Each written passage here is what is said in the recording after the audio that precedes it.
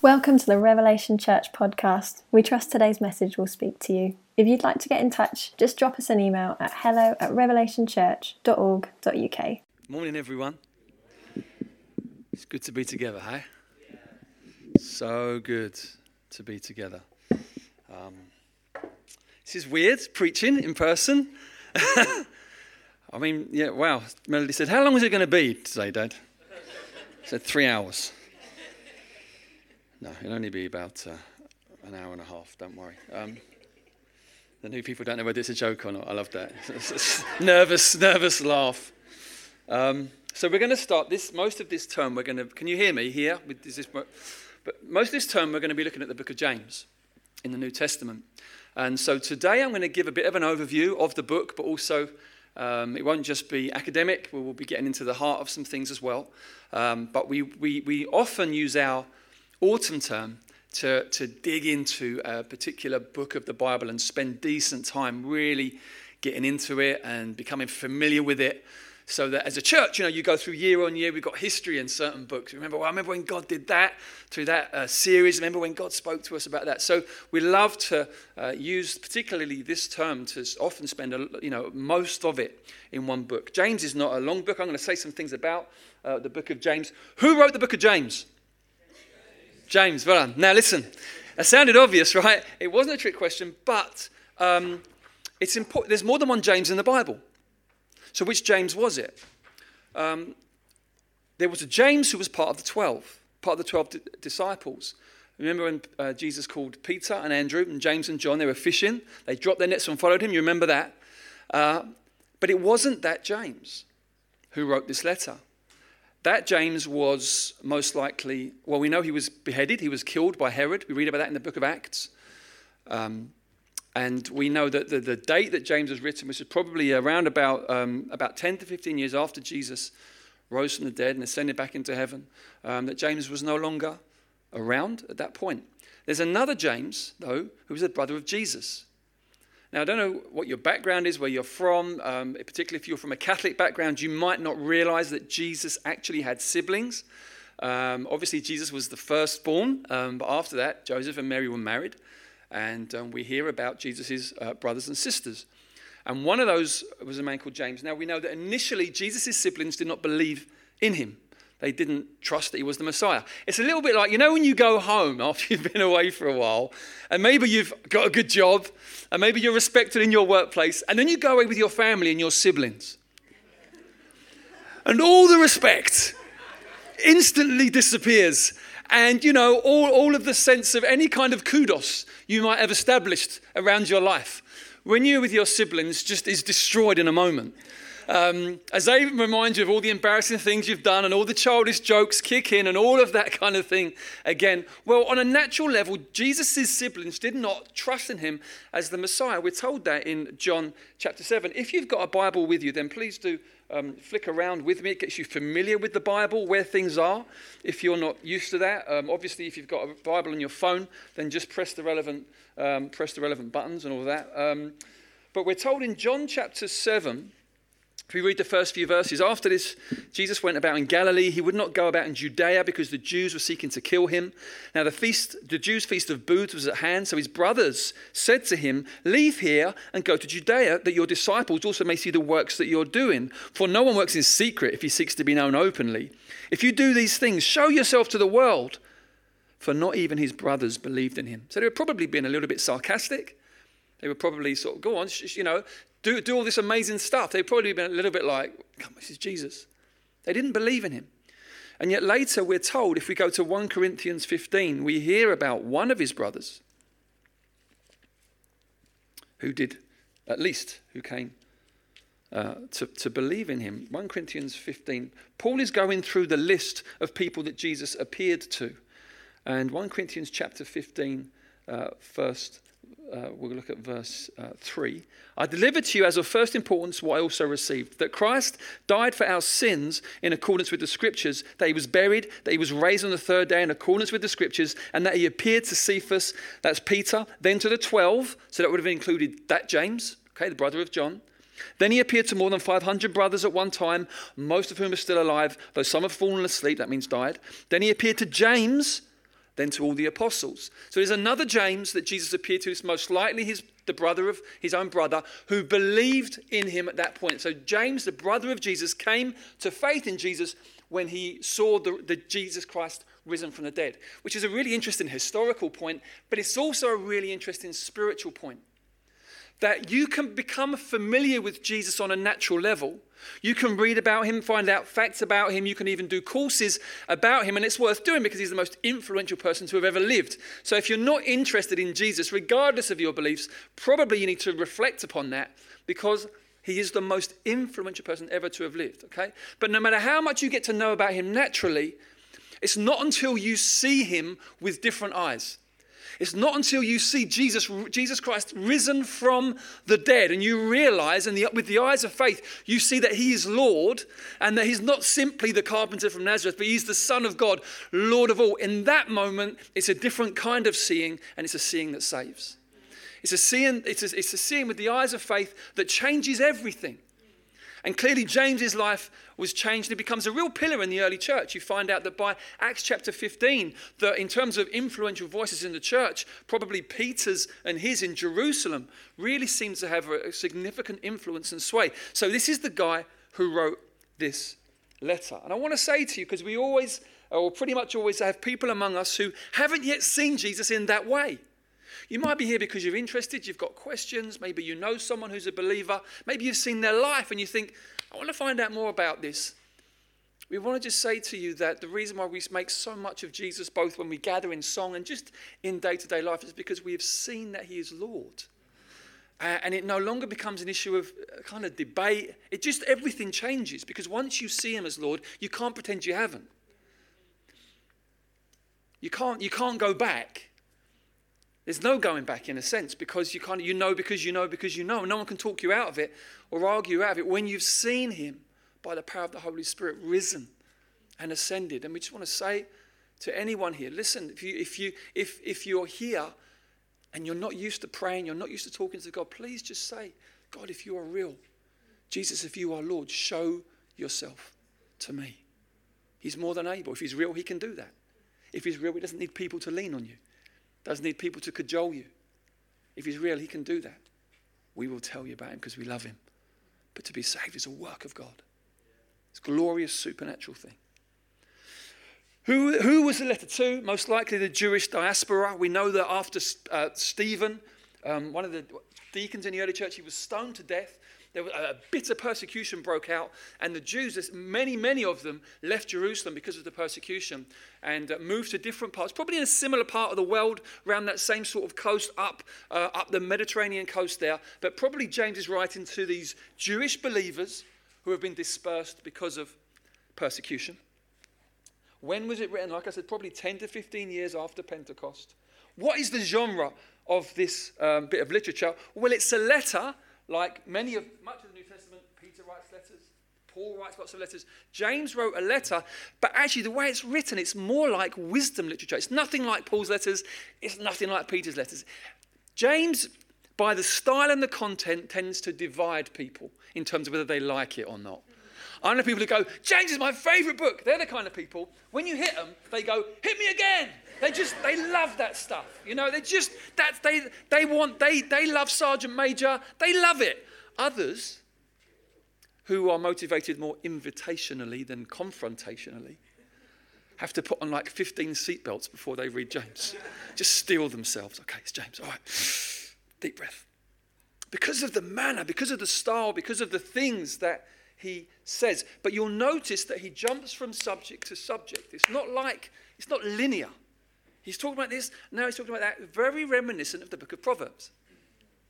You'll notice that, won't you? You're reading Proverbs, suddenly he's talking about being a faithful friend. Before you know it, it's adultery. How did that happen? It's bang, bang, bang. That's Proverbs. Little sound bites, little things. James is very, very much like that.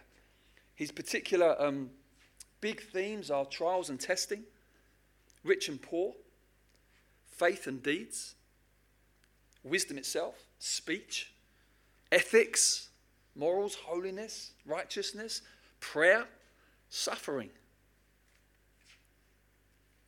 He is highly confrontational. Like I said, he calls earthly wisdom demonic. He calls worldly Christians adulteresses. And he calls all of us a vapor that appears for a little while and then vanishes. He's like, bang. Now, for those of us who are more inclined to talk like that and receive that kind of thing, it kind of tells us that there is still a place for us in the kingdom of God, which is a relief. No, we need to remember, to be gentle. For those of you that you don't like this stuff, this isn't the way you operate. People have to work out what on earth you're trying to say because you beat around so many bushes, you lose where you are. It's just the way you're just that kind of person. You have to kind of, there's nothing wrong with that. God's made us all differently. But it is what this letter itself does teach us is that there is a place for straight talk. There is a place for it. Not always, but there is a place for it, and God can use it to really get our attention, and he does so very much through the book of James. Now, here's something that one more thing before we get into. I'm going to just preach on a couple of verses in a second. But in terms of the content itself, it's not exalted doctrine. It's not like, wow, it doesn't take you to the heights. I'm going to read to you the first couple of verses of Ephesians, and then the first couple of verses of Hebrews, and then the first couple of verses of James. And just listen to the difference. So, Ephesians. Paul does the normal greeting. Paul, an apostle of Christ Jesus by the will of God, to the saints who are in Ephesus, are faithful in Christ Jesus. Grace to you and peace from God our Father and the Lord Jesus Christ. So he's being nice already. Blessed be the God and Father of our Lord Jesus Christ, who has blessed us in Christ with every spiritual blessing in the heavenly places, even as he chose us in him before the foundation of the world. I mean, whoa, we're up. Yeah, if you're paragliding, whoa, you are there. Wow. Okay, Hebrews. This is so great.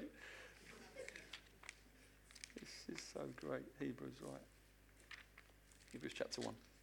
Long ago, at many times and in many ways, God spoke to our fathers by the prophets. But in these last days, he has spoken to us by his Son, whom he appointed the heir of all things, through whom he also created the world. He is the radiance of the glory of God and the exact imprint of his nature. Whoa, we're flying. Okay, James.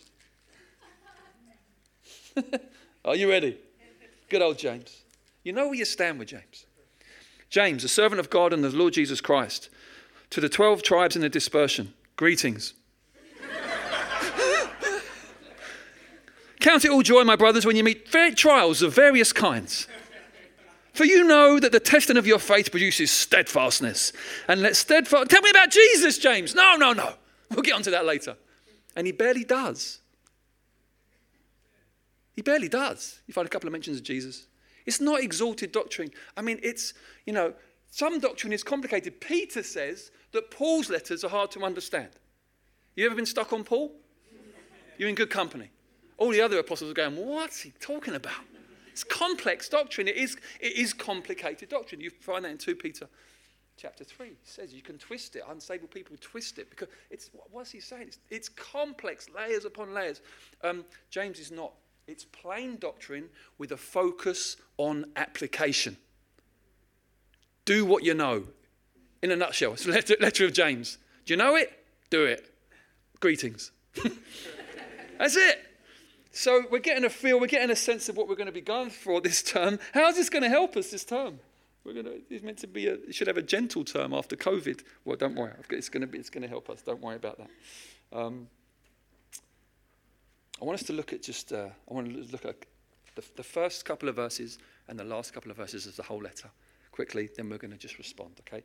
So, count it all joy, my brothers, when you meet with trials of various kinds. For you know that the testing of your faith produces steadfastness. And let steadfastness have its full effect, that you may be perfect and complete, lacking in nothing. We have a good laugh with James. He grates against our culture somewhat. One thing about the Bible is this is 100% divinely inspired, 100% human authored. It's a good doctrine of Scripture. So when you read the Bible, different personalities come through. God uses people. He doesn't just overtake them and they write like automatons. He uses who they are. But they are guided by the Holy Spirit, which is why we believe in Scripture to be fully divine, but we recognize each letter is different. And Father, we just want to say thank you for this letter. Thank you for inspiring James to write. Thank you for the brilliant compliment that it brings to the other letters. Thank you, Lord. It doesn't let us get away with things that we might otherwise get away with. Thank you for the complete and closed canon of Scripture. Thank you, Lord, that there's a sufficiency in Scripture. In it is all that we need to understand how you want us to live. And we thank you for this letter, and it speaks into our life powerfully today. And we pray for the work of the Spirit through the preached word in Jesus' name. Amen. Count it all joy, my brothers and sisters, when you meet trials of various kinds. The word trial and test and temptation is the same word in the Greek, okay? It's the same root word. It's the same sort of idea. For you know that the testing of your faith produces steadfastness. He says trials of various kinds, and then he says the testing of your faith. Why are they the same thing? Trials of various kinds. You think, well, okay, all kinds of stuff can come our way. But then he's saying, this tests your faith. Well, why? Here's why. When you're a true believer, here's what happens. Whether you're 3 years old or 93 years old when you come to know Jesus, you deconstruct your life and you lay a new foundation, and then you build on Jesus and you rebuild. Okay, you never just add Jesus into your current way of life. He does not come as an accessory. He comes as Lord. Okay, which means he's the foundation. And also that this word cornerstone is used in the Bible. The amazing thing about the cornerstone, it sets the trajectory for the whole of the building. And so our lives are often compared to buildings. And so when you come to know the Lord, you lay him as foundation. He is the cornerstone, which means that there's nothing that happens in our life that does not have reference to him. Everything that goes on day to day, when you allow your mind to be renewed in Scripture and by the Holy Spirit, you can't help but relate everything that goes on to the Lord, because he's the center. Which means that various trials, whether it's an illness that you personally go through, a physical challenge that you go through, you know Jesus can heal. And so it tests your faith. If you are not instantly and miraculously healed, there's a test of the faith. It's a trial of life. Everyone else is going through it, but because you know the Lord and you know what he can do and you know his heart to heal, it becomes a test to your faith. If you're not healed by it, because you say, well, and you have to work it through, Lord, what are you doing here? And you have to begin to work out what is going on. It could be finances. You just think there's just not enough. There's not enough to go around. Well, that's common for a lot of people. But for us, we know we have a Lord who has promised to provide all that we need. So instantly as a believer, you're connected. It tests your faith. It puts your faith under the microscope. It makes you ask yourself, well, Lord, what are you doing here? Are you trying to get my attention in some way? Is it just a season of hardship that I've got to get through? Or is it because, Lord, you're wanting to wake me up to the fact that actually I'm being selfish and greedy with my finances, and you're just as a loving father wanting to get my attention so that we can learn to do finances together? See, it's not a unique trial, but it tests your faith. It makes your questions are asked of your faith in Jesus. Over this last 18 months, questions have been asked of our faith in Jesus. Am I right? Questions have been asked of many people's faith in Jesus. If you're on the internet much, you'll discover that actually lots of people are getting into this thing called deconstruction, where the circumstances that forced us to do church differently. Many people are even more deeply reflecting the normal world. What is church? And going and pulling it apart. And then what is faith? What is the gospel? And ending up with nothing. Why? Because they've taken something that perfectly holds together. It's not irrational. It perfectly holds together, absolutely. But it is something that is received by faith. And then from a place of either disappointment or discouragement or doubt or unbelief, beginning to humanly analyze it and take it apart. And to their mind is then found wanting, not because there's anything wrong with the content, but it's the position of the heart that has led to it. Something's got in through the trial. Something's come in and got under the skin. Something's gone deep. We have to be honest. I believe these next few months, probably this next year, we will all be walking out of what we've just been through in some way. Whether it's lost loved ones, whether it's a lost job, whether it's what you made of what your life looked like during that time, and how does that relate to God's plan, God's will, the church? We will all be in different ways asking questions. It's a test of the faith. It does. But what does James say? Count it all joy when you experience these things. Well, why? James is not a masochist. James is not encouraging masochism. He's not encouraging people to just enjoy hardship for the sake of it. That's crazy. He says, here's why. He says, the testing of your faith produces what? Steadfastness. Steadfastness. Let steadfastness have its full effect, that you may be perfect. That word perfect, it means kind of the idea behind it is maturity. It's not like perfection. It's maturity. That you might be mature and complete, lacking in nothing. That's a promise right there.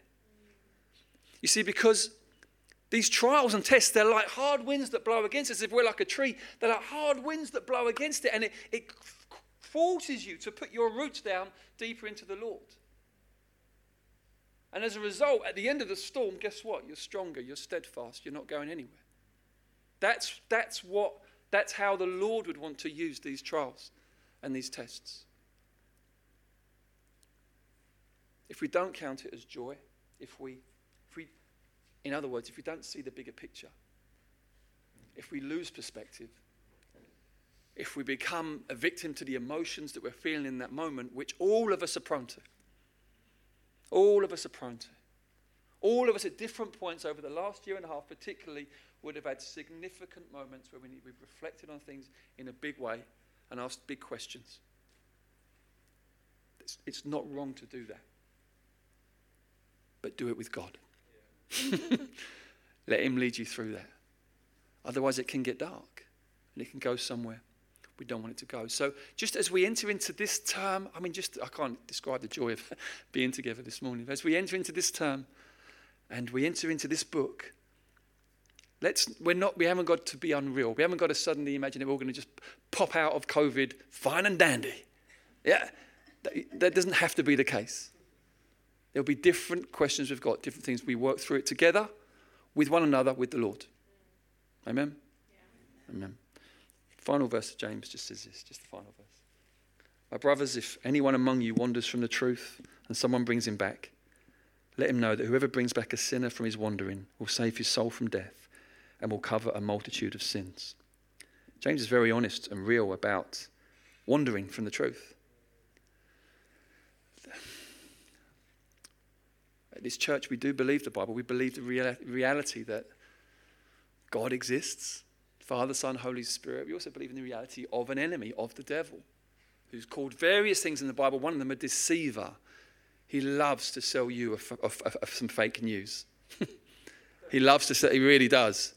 And it can sound really convincing, and it's normally built on half-truths. But it can take you to, how did I get here? I don't want to really be very sort of negative this morning. It's the last thing I want to be. But I think we've got to be honest. If we're not honest about the things that are going on in our minds, in our hearts, where there's areas of testing or temptation or whatever, then ignoring it is not the key to coming through it well. The Bible says that God loves truth in the inmost part. To be honest with God and with a few trusted others is a very safe place and will help you get through. But if you've got questions, issues about the church, about your faith in Christ, about the gospel, let's get them out in the light. Let's see if God and his truth and his power is strong enough to bring us through. Okay, it's not a flimsy thing. We haven't got to worry. If you're worried that it will fold, if you bring it into the light, you shouldn't be believing it in the first place. Okay, it's God's gospel, eternal. It can stand up to any light we put on it if we walk through it with the Lord. So I want to just say that today. Some of us will be helping others of us who are tempted to wander from the truth over this season, whether in this church or other churches. There'll be a lot of it going on. It's an enormous privilege to be able to come alongside someone, prayerfully, humbly, gently, and just help them see the light of the gospel. Help them see the beauty of Christ. Not scolding, not rebuking, just coming alongside, helping, strengthening, encouraging. It's a privilege. James says, you do that, wow, that's an amazing thing. Let's keep our eyes out for each other. Let's be committed to the gospel communities, running partners. These aren't things we do, so I say, be there. No, it's scaffolding to help us build these safe spiritual stuff. That's what it is. It's just scaffolding to help us get things in place so we can serve and love each other well. I want to finish today's message with a prophetic word I feel like the Lord has given me. I've just found myself in a few damp places over the last week or so. Or I've noticed it, I don't know, but I've thought, I'm in a bed, it feels a bit damp. I've done a fair bit of travelling, or even in the front room, it feels damp in here. And I feel the Lord's got my attention through it. And I've done a bit of research on dampness as a result. I felt the Holy Spirit say, there's something I want you to see here. And basically what happens with damp is there's three things I want to say. Number one, two causes of damp: not enough ventilation, not enough air getting in. And number two, if you've got like something hot like steam or whatever and it lands on cold walls, okay, then it can be damp. And to say just quickly on those two things, as I was just before God, Lord, what are you saying to me? I genuinely felt, the Lord will sometimes use natural phenomena to just speak a spiritual lesson. You find that scripturally, prophetically, so I'm not laying down new doctrine. I'm just giving a little encouraging prophetic word that I felt the Lord showed me. Some of us, you need to open up the doors. I said, Lord, what prophetically, what do you mean by air? I felt God say straight away, truth. I think some of you just need to open up the doors and get the truth in. You're going round and round in circles in terms of just like what you're feeling, or it's you're listening to yourself way more. You should be talking to yourself more than listening to yourself, because you just got open up the doors, open up the windows, let truth come in. Just find, get whether it's good sermons on podcasts or just reading, just audio Bible, but just let the truth come in. I felt the Lord says it will dispel that dampness. And the others, in terms of the hot stuff landing on the cold walls. There's a lot of hot stuff about. And what I mean by that is there's a lot of emotion. There's a lot of social media, political, so much craziness has happened this last 18 months. Am I right? I mean, if you're not on the internet, well done. If you are on the internet, it's nuts. There's so much heat and passion and stuff around. Some of it causes that are worthwhile, but just so much emotion and passion, but it can make you don't know where to go, you don't know where to look. You can just go cold. You just say, I don't know what to do with this, and then it just lands and you become damp. You're a cold wall, and a lot of steam landing on you. And I just felt, Lord, what was it? I just felt like the fire of the Holy Spirit. He wants to warm up our walls, just to allow, Lord, freshly, just help me. And I'm not expecting thank God for breakthrough moments, but this isn't a pressure on anyone. Come on, sort yourself out. No, it's like this is the heart of God. God wants to warm up our hearts, and he wants the fresh breath and wind of his truth to breathe into our lives, because his truth sets us free. It's just an encouragement of the heart of God, and just to assure you, just look in the right direction, okay? You're not putting you under it, look on the right direction. And then the third thing with damp is that it can lead to rot. Damp, if not dealt with, can lead to rot. And just feel that for some of us, there are some deeper, it's gone a bit deep. It's gone deeper than just opening up the window. You need someone to help you pull a few floorboards up. This is, well within the reach of God to be able to sort out. But it just needs a little bit more. You may need a bit of help from the pastoral team, or you need to bring something out where there's something happened, or some things that it's gone deep. I feel there's a bit of rot that's set in. The Lord wants to just help you work through that and make you fresh again. Amen? So I hope you get the heart of God in that, and what I'm saying now, and that you're excited to work through the book of James over this term. We're going to have a good time in it. If you're away certain weeks, it will be on podcast. You can follow it and keep up with it, and we can really immerse ourselves. It's amazing wisdom literature together.